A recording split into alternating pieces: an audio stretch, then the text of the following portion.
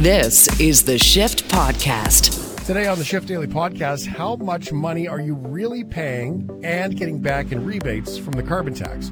Toronto Sun columnist Laurie Goldstein breaks down the carbon tax hike and how it will impact you this year.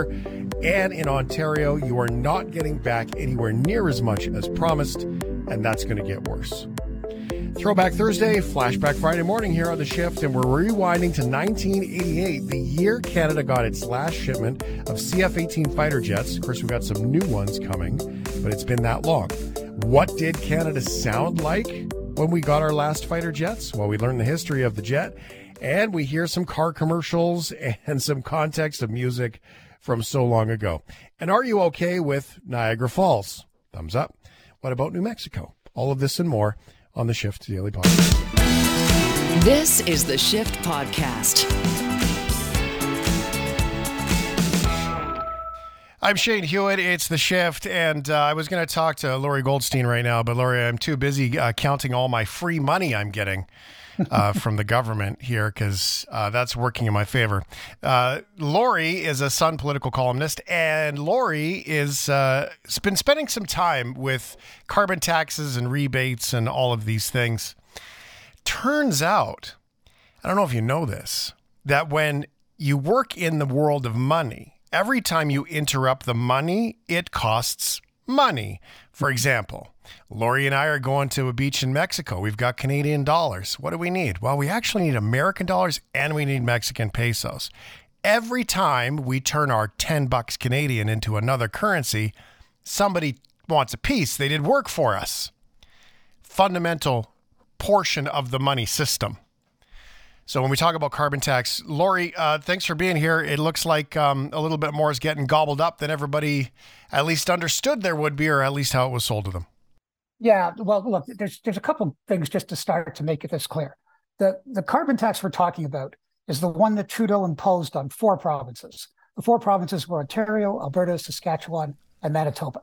All of the other provinces have provincial plans that the Trudeau government approved. So yeah, some semblance of similar. Yes, they're all over the place. But in these 4 provinces, which was the main selling point, the government said repeatedly, we've been through 3 environment ministers and the government saying right up to this day, this is the greatest tax in the world because 80% of the people who pay it get back more money in, carbon tax rebates. They call them climate action incentives. You get them 4 times a year. And they say that 4 to 5 people or families paying that tax get more. Well, it's not true. It's just not true. It's just not true at all. We've found here, even in our community and coworkers, that it's also been wildly inconsistent how much people are getting, probably on our shoulders for not understanding the rules around it and all of that stuff. But if a little common sense gets applied to this process, it would seem that there are a lot more rules to how it all gets doled out than we're aware of or willing to spend the time learning. Anyway, it's confusing. Well, yeah, you see, here's another thing that I think legitimately confuses people. The carbon tax you pay isn't based on the carbon dioxide emissions you cause. It's based on family size. That's the only condition. So, if you've got a family with 2 kids under 18 or a kid over 18 or a single parent, it's all different, right? And then the problem becomes, well, how do you know that you spent that much in carbon taxes? The only place the carbon tax is visible is on, gasoline. And you could it's 11 cents higher, it's 14. By 2030, it's going to be 37 cents per liter alone for the carbon tax. The other place you can see it is if you heat your home with natural gas or oil, because if your company puts it, okay, this is the carbon tax, that's great. But the problem is that everything uses fossil fuel energy, everything. If you're transporting food to the supermarket, it's just like you said, everybody wants a piece of the action, right? Okay, the trucking company delivers the food to the supermarket. Okay, costs them more in gasoline. So they get more money. And you go through every stage of that transfer, any good or services. By the time it gets to us, there's a whole bunch of people who all needed more money because of the cost of the carbon tax. And the problem is it's buried. It's a dishonest tax. at least with the HST and the GST, I know we all hate it, but when you go to the restaurant and you get your bill, there it is. You know exactly how much the HST or the GST, depending on the province, cost you. With the carbon tax, you never find that out, other than for two specific things. And even then, who's going to sit around at the end of the year and look at every one of their heating bills, and every one of their hydro bills, and every one of their gas bills, and figure out, well, how much, okay, here's how much I spent, here's how much must have been, here's how many liters I drove, here's how much the carbon. It's just, it's all nonsense. It's a dishonest tax, and the government is, according to the parliamentary budget officer, who is a financial watchdog, says, no, the carbon tax where you've put it, 80% of the households aren't getting more money. In fact, 60% of the households are getting less money. And it's now hundreds of dollars. Yeah. With 8 years, it's going to be $1,000 more. So it's just, and he just goes, at Ontario, next year, 80% of the households will be paying more. And in Alberta, that happens in 2028. So it's what governments do, right? They throw smoke and mirrors at you. They explain it all. It sounds wonderful. And then you actually delve into it, and it's all BS. It's all BS. Yeah. Although I would like to add one little correction. Sure. You said that they said, not correction for you, they said, this is the best tax ever. Yeah. You forgot about the parentheses, the for us, the government, because it's the best tax ever for them because there's no accountability when you can't trace the money. Well, let's make it simple. If we had a tax where 4 out of 5 people ended up better off, let's make all the taxes like that. That would be great. That would be great. Mm-hmm. They could take 100% of our money, everybody's, and they'll give us back 80% of us will do better. It just doesn't pass the smell test. It never does. It never has. And what I am concerned about, though, is that there is so much confusion about it, which serves the government's purposes. Because when you actually explain this to people and they understand it, they realize, well, this is no. And then we have a whole other issue. Is it doing what it's supposed to do? Right. If 80% or 60% of us, and look, it's based on income, right? The more you pay, the more likely you are, but the more you earn, the more likely you are to pay more in carbon tax than you get in rebates. So, okay, that's terrific. Is it lowering carbon taxes, right? Well, no. I mean, our emissions aren't going down. Well, use of petroleum is higher than ever, right? Well, and liquid natural gas and all those things for a whole bunch of other issues. So two things. There's no economic base for that, though, Ron. Don't you remember? He just said that a few weeks ago. Yeah, but it's like, it's two things. It's too good to be true. And number two, is the tax at least doing what it's supposed to do? And it's not. Now, in fairness, it's early days. This has only been in place a couple years.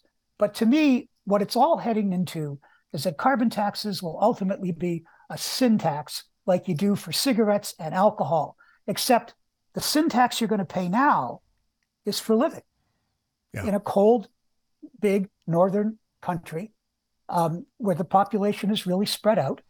So our emissions are always going to be high. We're not Europe, we're not Europe with more. We're the second largest, second coldest country in the world. We are never going to have low per capita emissions because we have a resource-based economy. We're not Europe. We don't have milder temperatures. We don't have 80 million people in a tenth of the landmass. Of course, they're going to have low emissions. So it's that all goes back to it also back years ago.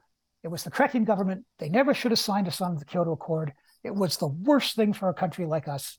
But now, frankly, both federal, 11 times conservative and liberal governments have said, here's the target for this year to lower our carbon tax emissions.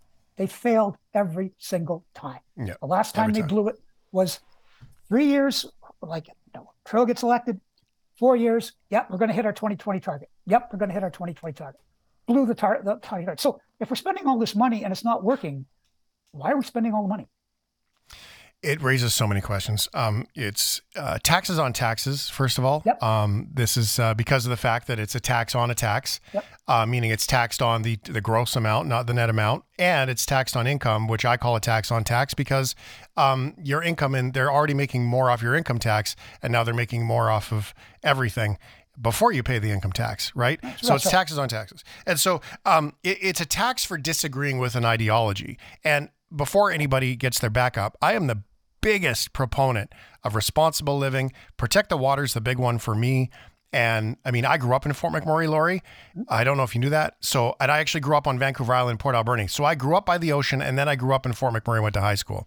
And so I have seen both ends of the spectrum, and I have seen how it's necessary and required to be responsible and protect the important things. And we all need to be more responsible, but it's a tax for disagreeing with an ideology. And that's problematic to me.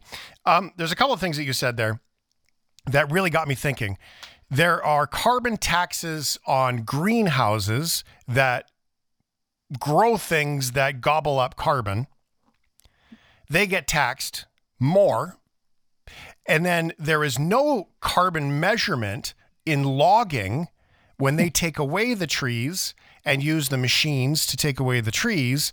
There's no carbon tax calculation in logging for how much is affected, the net effect of the trees coming and going.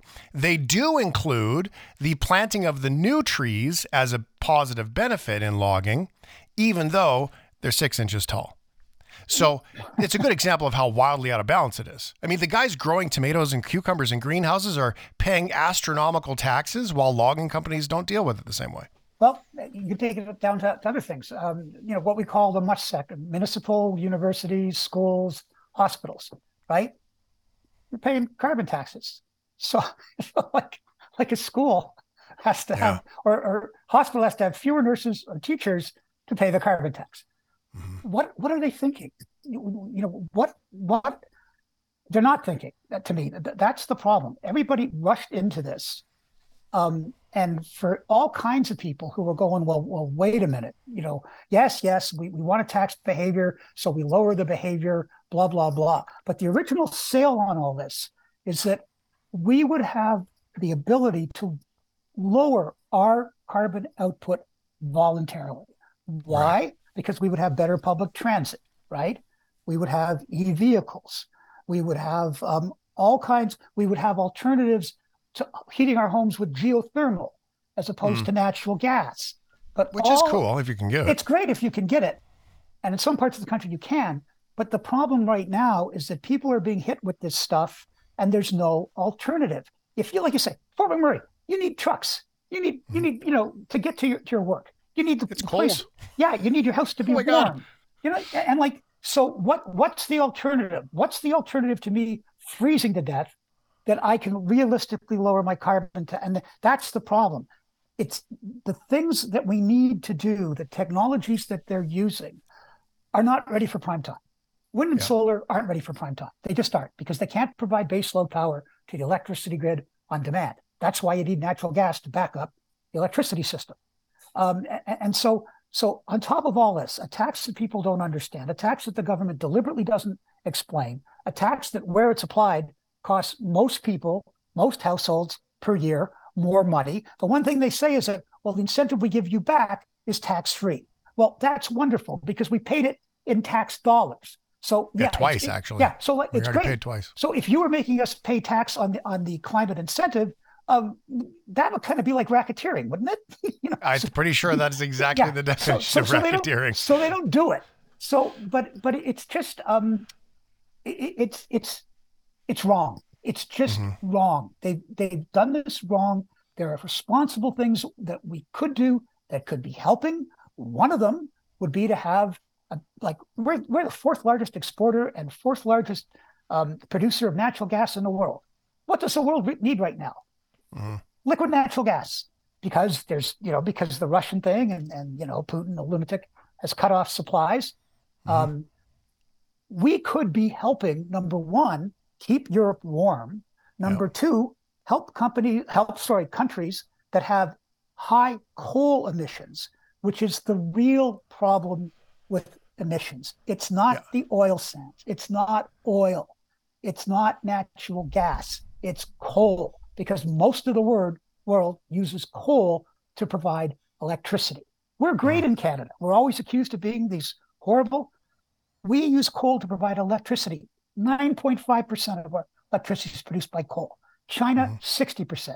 India, 70%. If we could take Canadian natural gas along with other countries that have it and help countries convert their coal-fired electricity to natural gas, which would be a technological thing to do, and we would make money, we could solve the problem of rising emissions. The single most effective thing we could do globally is replace coal-fired electricity with natural gas.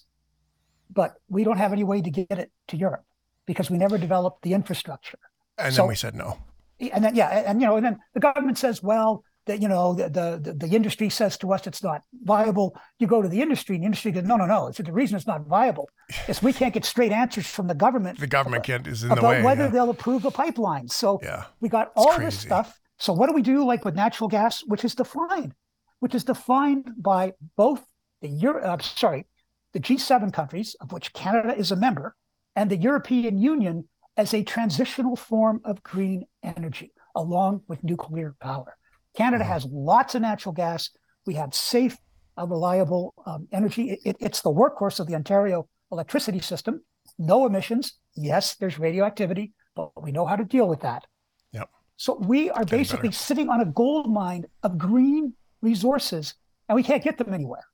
But we'll tax people in Canada, which is responsible for 1.6% of global emissions, right? Which a couple of, you run a couple of coal mines in China for an extra month or two, all of our emissions for the year are gone. Are done. It's insane. It's just it's nuts. insane. And not to get too into the weeds, but I just want to acknowledge this portion. I mean, wait until all the electric car batteries need minerals and then watch Sudbury and the Great Canadian Shield with all the cobalt and nickel start to get chopped up. And watch that fight start because it's going to start there too. I did want to acknowledge the other sidebar story in Germany, the coal mine story, where they've basically have said no, partly because Canada said no, partly because of the war with Ukraine and the leverage that Russia has with all their natural gas. They've turned on the coal plants that were turned off. Of course. And now they're basically saying to this one community, hey, your house has got to go, because we need the coal. And I don't know if you saw that story just a couple of days ago out of Germany. There was protesters standing at the edge of the mine saying, don't take down like Oma's house or something. And because they need coal so bad, they're literally going to chew through a town because they move too quickly into it. So I think the evidence is there, Lori. Like we've seen it around the world that going too fast doesn't work.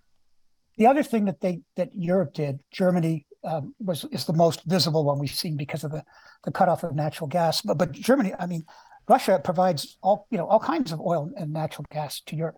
And the problem is they forgot the most important thing for a government when it comes to energy for its citizens. There's some things governments are supposed to do, right? They're supposed to run the justice system. They're supposed to be able to issue passports. They're supposed to handle immigration. And they're supposed to make sure that Canadian healthcare across the country is equal. The other big thing you're supposed to do is provide your citizens with energy security. And in a country like Canada, as bad as it may be here, we have energy security. We have vast resources of oil and natural gas, thank heaven. What happened in Germany and in Europe was that they forgot about energy security. In Germany, they got rid of their nuclear plants. Why? Because of Fukushima. Well, wait a minute, Germany. Do you have nuclear plants that are located on an earthquake fault line that could be hit by a tsunami? No. I don't know how many tsunamis they've ever had in you don't have Germany. to look. So Not very many. They got rid of that. They got rid of nuclear. Now they're firing back the coal plants. And then they went, we need a lot of wind and solar power, so we're going to use that. And now we need a lot of natural gas power, but we don't want to use natural gas domestically because it will increase our emissions slightly. So what will we do? I know, we'll buy it from Russia. What could possibly go wrong, right? All of this is because national governments forgot that one of their most important jobs is to be able to provide heat and electricity to their citizens in the most efficient and environmentally responsible way possible. They forgot that. And now they are scrambling and they are doing insane things like you're talking about. It's because they forgot what could be more basic. What's the fundamental thing we expect when we come home? That the lights go on and in the winter the heat goes on. That's that's pretty safety. Fundamental. It's the only rule, right? The only rule of federal government is safety. That's right. That's it. That's the whole plan. Oh, this is fantastic. You can check out Lori's columns in The Sun. Always Lori Goldstein here on The Shift talking about how the carbon tax is going to raise with the number of families that pay more than they get back in Ontario. I will link to this article too at shiftheads.ca. Thanks so much, Lori. Really appreciate the input. Great. Anytime. This is the Shift Podcast. So it's not been quite the same. It's unfair for us to, sort of quiz you as what it is. But I do have a question for you. Is where were you in this year? Here's what we like to do every now and then. It's been a little while since we've done it, so here's my big question. It's Throwback Thursday, Flashback Friday. Our year is 1988. Where were you? So text us, 877-399-9898. Let me know, where were you in 1988 and how old were you? Give me your name, too. That'd be pretty awesome. And do a little shout-out, okay? Where were you? How old were you? 1988, 877-399-9898. Let's get ourselves started. If you weren't alive yet, by the way, you got to give me the minus age. Ryan O'Donnell, 1988 was minus 8. Did I get that right? 1988, you were minus 8? I don't do math good. Hold on. My teachers in high school always used to say, you won't have access to a calculator at all times. Yeah, I do. Let's see here. Minus 8. Dude. Math correct. Oh, my God. Yes. You couldn't do... Yes. Dude. You can't put me on the spot like that. You literally clearly did put me not on the have spot like that. You clearly did not have access to a calculator. No, I did. I was typing it in. It was in front of me right now. God, It's good to. I'm so fine. funny. It's good. I'm glad. Okay, Ryan was minus 8 in 1988. 1988, I was 13.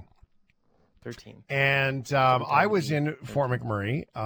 Ryan was a sparkle in the sky of stars. Mm-hmm. Jono was a sparkle in the sky of stars, too. That's for sure. Jono's probably about minus 11. So you got to help me out, Shift Heads. Where were you and how old were you? Throwback Thursday, Flashback Friday, 1988. Now, why would we choose 1988? Some interesting pieces of news that have come out this week, stuff that actually happened through the Christmas break. It's one of those a dump, we like to call it, is when the government dumps info. And the government spent a bunch of money on new airplanes, F-35s. And the F-35 is going to replace the CF-18.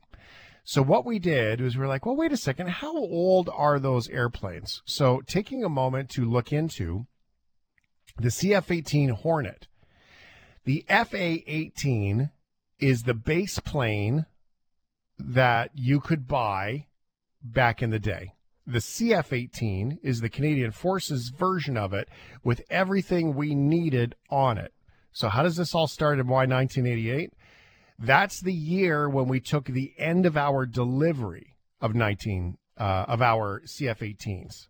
Now, the F-18 was delivered longer than that. We'll talk about that in just a minute, but let's get a little look back. Canada's Air Force, almost 40 years ago, the CF-18 Hornet, Throwback Thursday, Flashback Friday. In 1980, the FA-18 was selected as the winner of the new fighter aircraft project competition and awarded a production order. Deliveries of the CF-18 to the Canadian Forces began in 1982. So it's now like 78's really when they started with the prototypes, and then a couple years later, poof, we have them. CF-18s have supported North American Aerospace Defense Command, NORAD, air sovereignty patrols, and participated in combat in the Gulf War, Kosovo War in the late 90s, as part of the Canadian contribution to the International Libyan No-Fly Zone in 2011. CF-18s were also part of the Canadian contribution to the military intervention against ISIL, Operation Impact. It's also famous for making a very loud howl when it flies by. Sounds like this.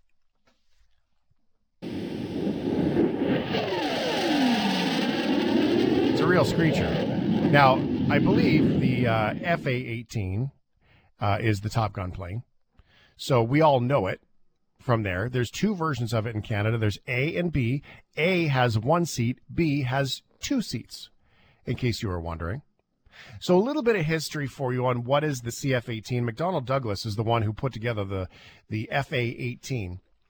And Canada took them in 1982, ended delivery of everything we ordered in 1988. That is the year that our everything changed for us, because that's when the planes stopped coming. Now, the FA-18 continued until around 2000. I believe Boeing finished making them, only because of business deals and all those things in aviation. And so they came for a lot longer. The ones that Canada purchased from Australia, those ones were newer. They weren't as old as the ones we had. So when we went basically shopping on Kijiji for old airplanes, they did buy newer versions of the ones that we had. The biggest users in the world were the United States, Navy and Marines, Australia, Spanish Air Force used them as well. Now, why is Canada's different? This is quite fascinating. The visible difference between the CF-18 and the US F-18 is the 0.6 megacandela night identification light, the spotlight, mounted to the gun loading door on the port side of the aircraft. There's a couple little other things there. I'm pretty sure ours came with a block heater. It's a Canada joke. The F-35. Thank you. Thank you for acknowledging pause just me. to give you credit for that, because 100% the CF-18 has to have a better heater than the American version. The Canadian F-18 has a little cord plug hanging out the front. So they can plug it in on cold nights. This is not true, by the way. The cord part is not true, but I do imagine it being like you're driving down the street in Canada, say in Winnipeg in the winter, and you see this rogue extension cord in the middle of the street from someone who forgot to unplug their car and drove away from their house. I feel like that's what would be on the runway, an extension cord when someone forgot to unplug their CF-18. Anyway, back to the real accurate information. The F-35, Canada's new aircraft, is known as the Super Sempter. Yeah, see, the Burley wasn't working with me today, so unfortunately, the auto correction, which I did an hour before the show, just decided to say, "Hey, no, you're not there. That's a supercomputer." Shane, oh, thank you. Unlike the computer I'm using, which is not a supercomputer. Yep. Yes, like Ryan's supercalculator, the supercomputer in the here, well, just because the CF-18 was made in the 80s doesn't mean it wasn't packed with all kinds of technology. See, the new one is basically literally like a flying computer, whole battalion of things, not just an airplane. So here is a bit of a story. CF-18 pilot Captain Eric O'Connor of the 409 Squadron giving a tour of the cockpit, and you can hear clearly it's complicated. There's split throttles, and they have 10 switches, and it goes from normal trimming to selection of screens to bomb to trigger for the gun in front. We got a 20mm cannon, and you got all the air-to-air weapon. We carry the Hornet. We carry AMRAAM, AIM-9, AIM-7, and also the 20mm gun, all linked with our radar or also the targeting pod. On the throttles, I have 4 sets of radios. I got digital radios. I have normal radios, which can be selected either UHF or VHF. I have speed brake, chaff flare, which is countermeasures for the missiles. I have my mouse to select everywhere. I got a big switch for the spotlight inside the aircraft where we use for intercept. If you want to recognize an F-18 in Canada compared to the other F-18s, usually you can see that there's a false canopy painted on the aircraft. And also on the side, there's a big spotlight there. The big spotlight there. Hey, man. You know, some things in life, I'm just a jerk. I think that's what this boils down to, is that I can imagine, like, the pitching of, like, "Dear Canada, you should buy our jet. It is filled with complicated knobs, and there's a spotlight there." You know? It's a good sales pitch. So... oh, boy.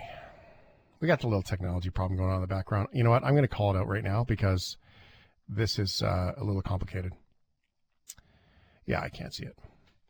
Okay, so we're going to do the clip now from the interview this week, Jono, because I can't see it. Ryan can see it, and I think you can. So that's what we're going to do here. So we had a guest on, Richard Shimuka, earlier in this week. He's an expert in this stuff. So Canada was supposed to pay, like in 2015, a bunch of money, and then $70 billion today. It hasn't doubled, but it was pretty close from the original price. Now, the jet has come a long way since then. And $70 billion seems like a lot, which it is, of course, a lot of money. Richard Shimuka, senior fellow at the Macdonald-Laurier Institute, told us on Tuesday that this was actually a good deal. And this is important for us to hear his perspective on the value of this jet for Canada. pretty well the best one for us. Canada's actually a partner in the program. Actually, some of the requirements, especially with the cold weather requirements, Canadian representatives actually asked for or pushed for, so that it can operate at negative 40-degree temperatures that we see up in the northern foreign operating locations. In terms of cost, it's significantly cheaper, and part of the reason why is numbers. Every year, there's over 100, 120, 150 that are being built of these. I believe it's as of last year, there's more F-35s than any other fighter, and by the end of the program, there's just going to be more F-35s than every single other aircraft that's been, every other fighter that it was competing against. And that production scale really drives down the price, that because they're basically able to mass produce these aircraft, and there's such a large parts pool available for it that the cost of it was significantly less. Up to, in the case of the Eurofighter, it was probably 20 to 25 million less per aircraft, or sorry, F-35s were 20 to 25 million less than another Eurofighter. When you kind of do a rough apples to apples kind of comparison. Okay, so that's good to know. So, I mean, financially, the most responsible, excluding the 7-year delay on cost, that would be a big one. Cost from 7 years ago when this was, I guess it's more than that, 6, 7, 8 years ago, roughly, when it was going to happen. And then 7 years ago when it was the no way are we ever going to buy F-35s, Justin Trudeau said, costs have changed too. Costs haven't changed that much, and it's partly because the United States and all these partners have kind of kept to their orders, and there's actually been more orders that have been put on because actually Germany has decided to buy Eurofighters themselves, or excuse me, F-35s themselves. Then you had Finland, which wasn't seen to be a likely purchaser of it. They selected as well. That's kind of the underlying story of the F-35. It was kind of conceived of back around 2000 to replace a whole wide range of aircraft, not just American ones. There was the F-16 and the F-18 and the A-10 in the United States, but also a huge number of aircraft that were being utilized by all these other partner countries and sort of allies, as we said, like with Germany and whatnot. All right, so that's Richard Shamuka joining us, an expert on all this from Macdonald Laurier a few days ago here on The Shift. Now, the need to upgrade the CF-18 was demonstrated during the Gulf War deployment and during the 88 Kosovo conflict as advances in technology had rendered some of the avionics on the board quite obsolete and incompatible with NATO allies. NATO compatibility is a huge thing that we are seeing right now, right? Everybody wants to be compatible with each other, so when things like Ukraine happen, everyone can come together and operate together. So there were dozens of upgrades done, everything from engines to weapons on the CF-18, of course, the technology too. It's a great jet. It has stood the test of time. The time has come, and the F-35 will serve, now we're told, and by all the experts, as a great replacement. It's worth noting that acquiring the aircraft, though, has become a bit of a nightmare. A Global News report from about 10 years ago, when the federal conservatives were running the country, and they restarted the deal with Lockheed Martin to get it done. Now, listen carefully to the estimated price tag. We're almost 80 billion today. Look at the estimated price tag 10 years ago of acquiring the jets.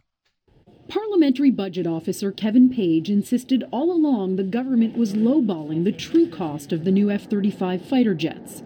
But he says even the Tories hitting the reset button on the purchase isn't enough to undo the damage. Certainly our experience in 2010-11 was a complete failure, and I think a lack of leadership both politically and I think by public servants as well. So it's very difficult to rebuild the process. I think trust is damaged. On the West Block with Tom Clark, the always outspoken number cruncher called for an open debate on the requirements and options for new jets. If trust is broken, I don't think you get, in terms of a reset, trust back until you have that debate in front of Parliament. An audit last week pegged the cost of the stealth fighter jet at $45.8 billion over a 42-year life cycle, a far cry from the government's initial estimate of $14.7 billion over a 20-year time frame. 14.780. Just saying. So that was 10 years ago. Project for the budget was about $19 billion total. Officials said, technical briefing Monday, that the jets are expected to land, well done, around $70 billion plus. Depends on the number, depends on the analysis, as high as 777. Canada is still upgrading CF-18s, by the way. This will prolong their parity and interoperability with NATO and other standards of flying, by the way, because the CF-18s, CF-35s just don't land, by the way. Here's a bunch. It's not the case. Cool stuff. Okay, 1988. That's how old our Air Force is. And that is Throwback Thursday, Flashback Friday. Should we have some fun? So what was it like in Canada when we received the last shipment of CF-18 fighter jets, our military that keeps us safe? Well, in 1988, when we got our jets that protect us today, this movie had just come out. It's Christmas Eve in L.A. California. Is Daddy coming home soon? Well, we'll see what Santa and Mommy can do, okay? A New York cop, John McClane, has come to see his wife. I missed you. Instead, he's going to have to save her. Sit down. Love that. That is, of course, the ever amazing Die Hard. It's been around, feels like forever. It grossed $140 million back then. 1988, it came out. Now, while John McClane was taking down German terrorists, Canadian comedy legend Leslie Nielsen, along with Priscilla Presley, good timing, were making millions laugh in The Naked Gun. He's Lieutenant Frank Drebin. Whatever scum did this, not one man on this force will rest for 1 minute until he's behind bars. Now let's grab a bite to eat. He's a good cop who's having a bad day. His best friend... Oh, everyone should have a friend like you. ...is in a coma. As soon as Nordberg is better, he's welcome back at Police Squad. But I wouldn't wait until the last minute to fill out those organ donor cards. That's 1988 and The Naked Gun right there. That's when that movie came out. That is the same year we took the last delivery of what was the CF-18 Hornets. In 1988, Rich from Nevada was 41, living in Newmarket near Cambridge, England. Larry the Flower Guy, 88, I was up on the hill in Clinton Street, South Burnaby, 36 years old. There you go. 56 in Penticton, says Linda. 1988, how old were you? Where were you living? 877-399-9898. There was also another movie that came out that was amazing. Had Tom Hanks, and he danced on a piano. It's big. He made a little wish. I wish I were big. Sweetheart, it's 7:30. Are you up? Josh! 20th Century Fox presents Tom Hanks. Big. I turned into a grown-up, Mom. All right, so Tom Hanks is big in 1988, the same year that we took the delivery of our final CF-18 jets. Now, the CF-18s were made to 2000, but Canada got their last delivery of their order in 1988. So let's compare technology, shall we? How old are our jets? Well, in 1988, you could buy the technology in this fantastic Ford Escort. We have a frozen computer. This is going well. There it is. Got it. It's been the world's best-selling car 6 years running. Maybe it's because of features, reputation, or overall value.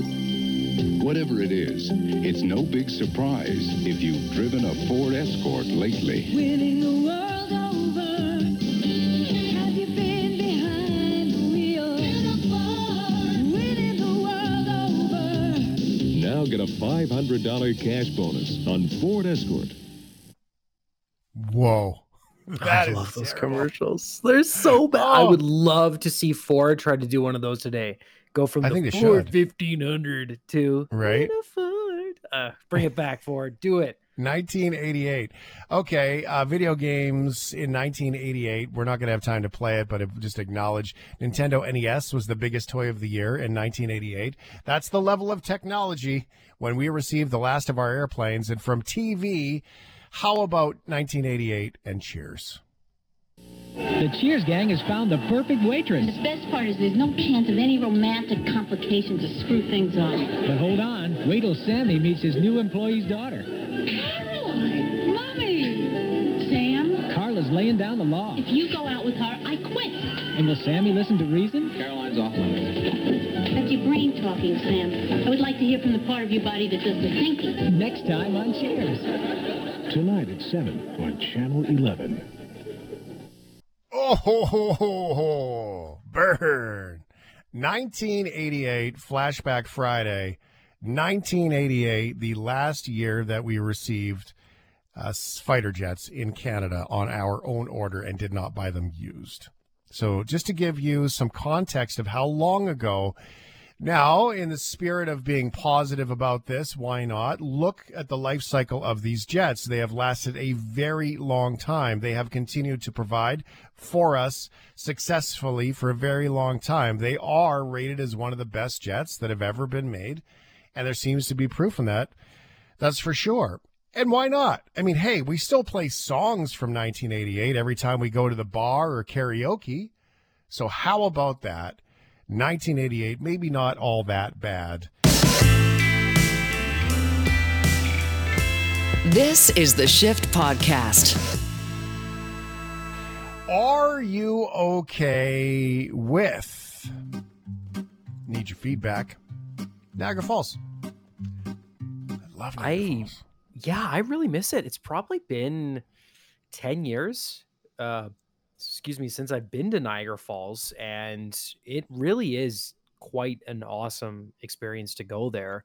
My favorite part of Niagara Falls by far. I've never been on the Maid of the Mist or any of the boats, but there's the cave system underneath where you can kind of, you're not directly in the falls, but you're just off to the side. You're lower than the top level, and there's so much moisture that the caves are literally dripping from the water being, shot back up into the air by the crashing falls. The mist, it's amazing. It's amazing. And you can't even really comprehend just how enormous it is till you look at it. I don't think that's it though, Ryan. I don't think that's the most impressive part in the spirit of debating it. Okay. Yeah, I do. There's some spots up at the top of the falls. Well, I've done the Niagara air tours, the helicopters. I've done that flight. Oh, that'd be sweet. And I did it in a helicopter, and then I did it once in a biplane, which was really cool. Pitch Molnar took me up in an old biplane, like an old Stearman radial engine. Whoa, made of fabric, amazing. No top. It was amazing. And but when you're down on the ground and when you're standing at the top of the falls, you can kind of go a little bit further south, and you can get right down to where the river flows. And I think that's there's the rocks in there. There's lots of flowers. That's the spot where you truly see the magnitude of water that's going over. I don't think you see the amount of water when you're at the bottom of it. I think when you're looking at the top of it and watching the water go over, you realize how much water is there, how powerful the falls is. Not to mention, it's kind of like a little Vegas. It is. It's a lot of fun town. Yeah. It is a mini Vegas. Yeah, I've never been if they as figured an adult. that part out, they would do really well. With everything to do with it. Now, the prettiest part of the falls, of course, is when they do concerts, Canada Day, New Year's, all of that. But there's one little thing that happens every single day, and Canada's biggest tour attraction. I mean, I lived like 8 minutes away from there. It was beautiful. Canada's biggest tour attraction owes a lot to a man named Paul Gordon. Every night, the falls were illuminated to brilliant effect, gigantic spotlights. It was done by this man. His obituary reads, he truly enjoyed his 54 years lighting up Niagara Falls with the illumination board. His nickname, Old Lamplighter. This report Global did on Niagara's COVID recovery from October of last year, right as Americans were being let back across the border. Drawn in by the falls and the countless attractions, American tourist Shiraz Ahmed and his wife are visiting Niagara for the first time. They've traveled all the way from Texas. We were having dream to come to see Niagara. The border city is anticipating a surge in American tourists like Ahmed, with the federal government slated to ease COVID restrictions at the border starting this weekend. But The sights and sounds of Clifton Hill often stop travelers from venturing off to this part of town. It doesn't get as much love as the tourist areas, but there's a lot of great businesses down here and restaurants on the street. Businesses on Queen Street visibly hit by the pandemic. The few that have managed to survive, like the back alley barbershop, are surrounded by vacant storefronts, which is why Barranca is hoping the anticipated boost in tourism will aid in rebuilding the economy. We go over, they come over, it's good for business, and a lot of people didn't come because they didn't want to deal with filling out the arrive can and all that. So I just want to make a correction. That it's Peter, by the way. Peter Gordon is who is owed by that. Now, Peter, absolutely remarkable story, has passed away. Now, that was the commitment for 54 years, lighting up the falls.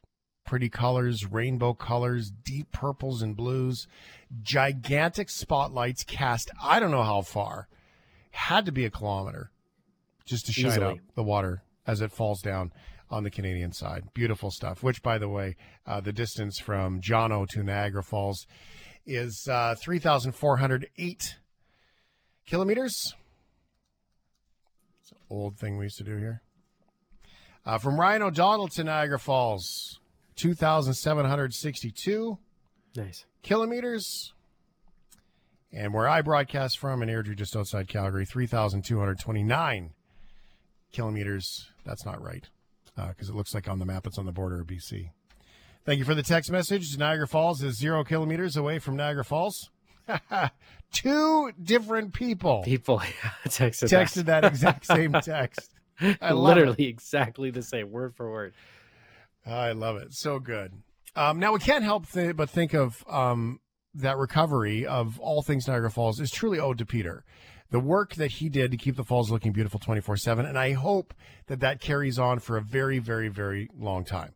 Now, since we are saluting Niagara Falls in general, it wouldn't be shifty if we didn't add a little bit of music into it. Couple of notables from Niagara Falls. Honeymoon Suite, if you like to be a rocker.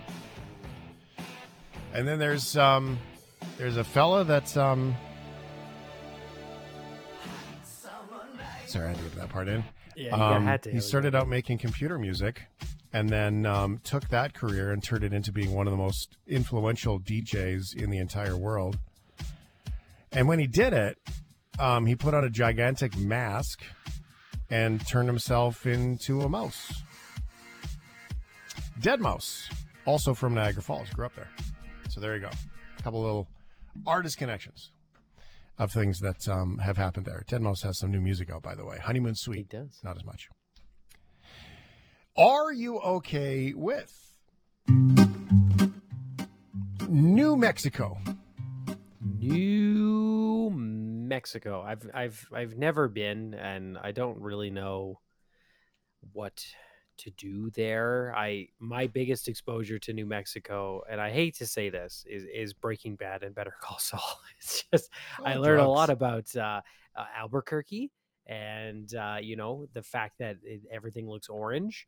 But a desert city, if there's much for me out in New Mexico, although I would do the Breaking Bad tour, and the city hall, I believe, in Albuquerque has 2 bronze statues of Bryan Cranston as there are 2 bronze statues of Jesse Pinkman and Walter White in the city hall of drug dealers and murderers. To be fair, though, that show has probably brought in, like The Last of Us has for Canada, hundreds of millions of dollars in tourism to the city because it is a beloved TV show, even though they are terrible people in the show. It's like New Mexico to me is a lot like, I think it's Calexico is the name of the city.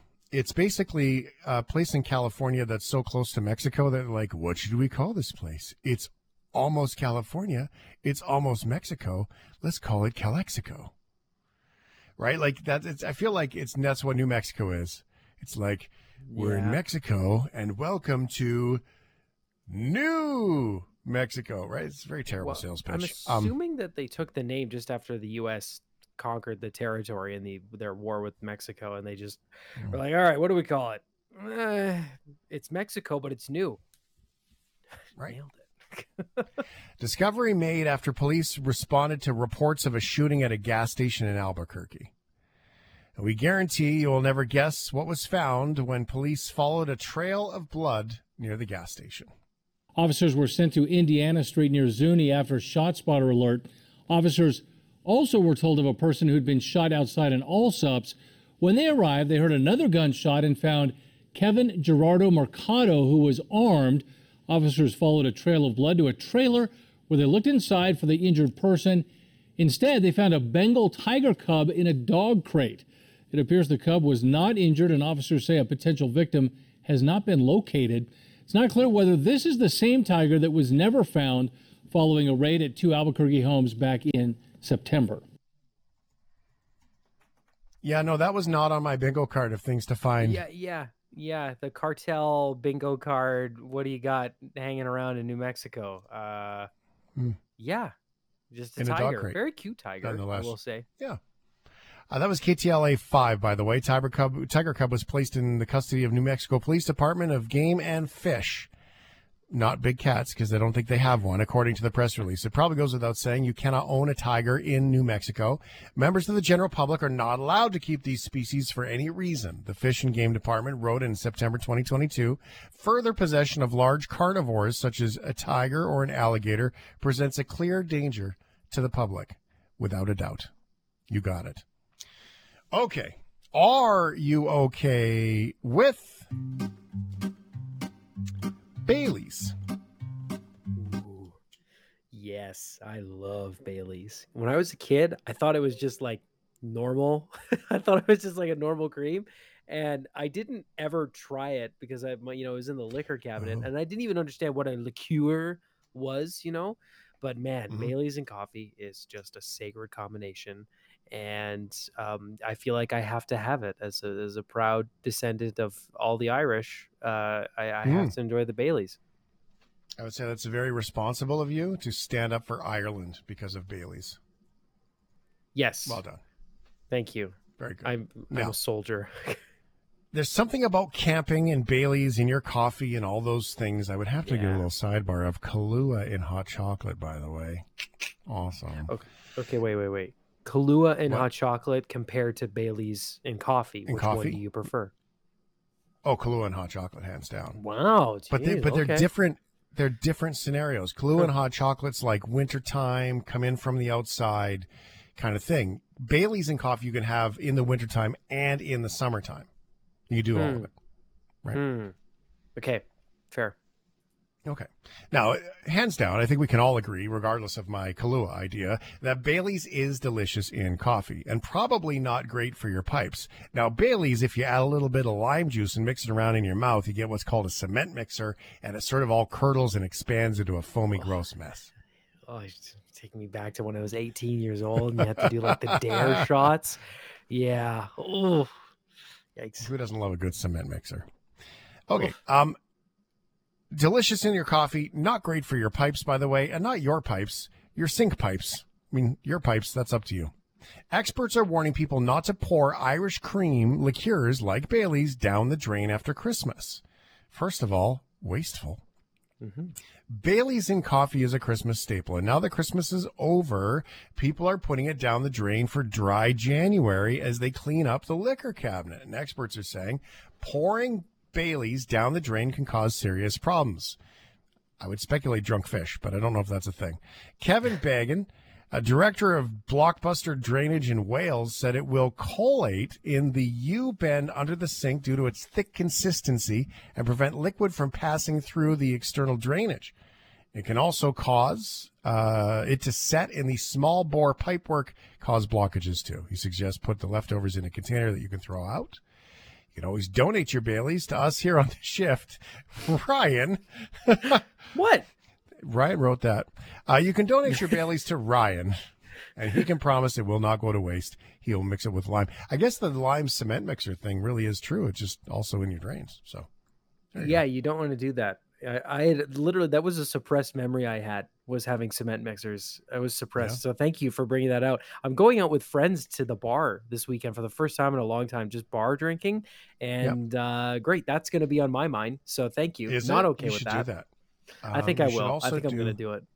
Yeah, you should do some Sour Jacks too. Can we throw some Sour Jacks in the mix? Sour Jack. Yeah. And the Rocky Mountain Trail, which was tequila, red wine, and Tabasco. Oh God, that one sucked. That sucked. Don't do that. Wow. Do not do that ever. Don't do that.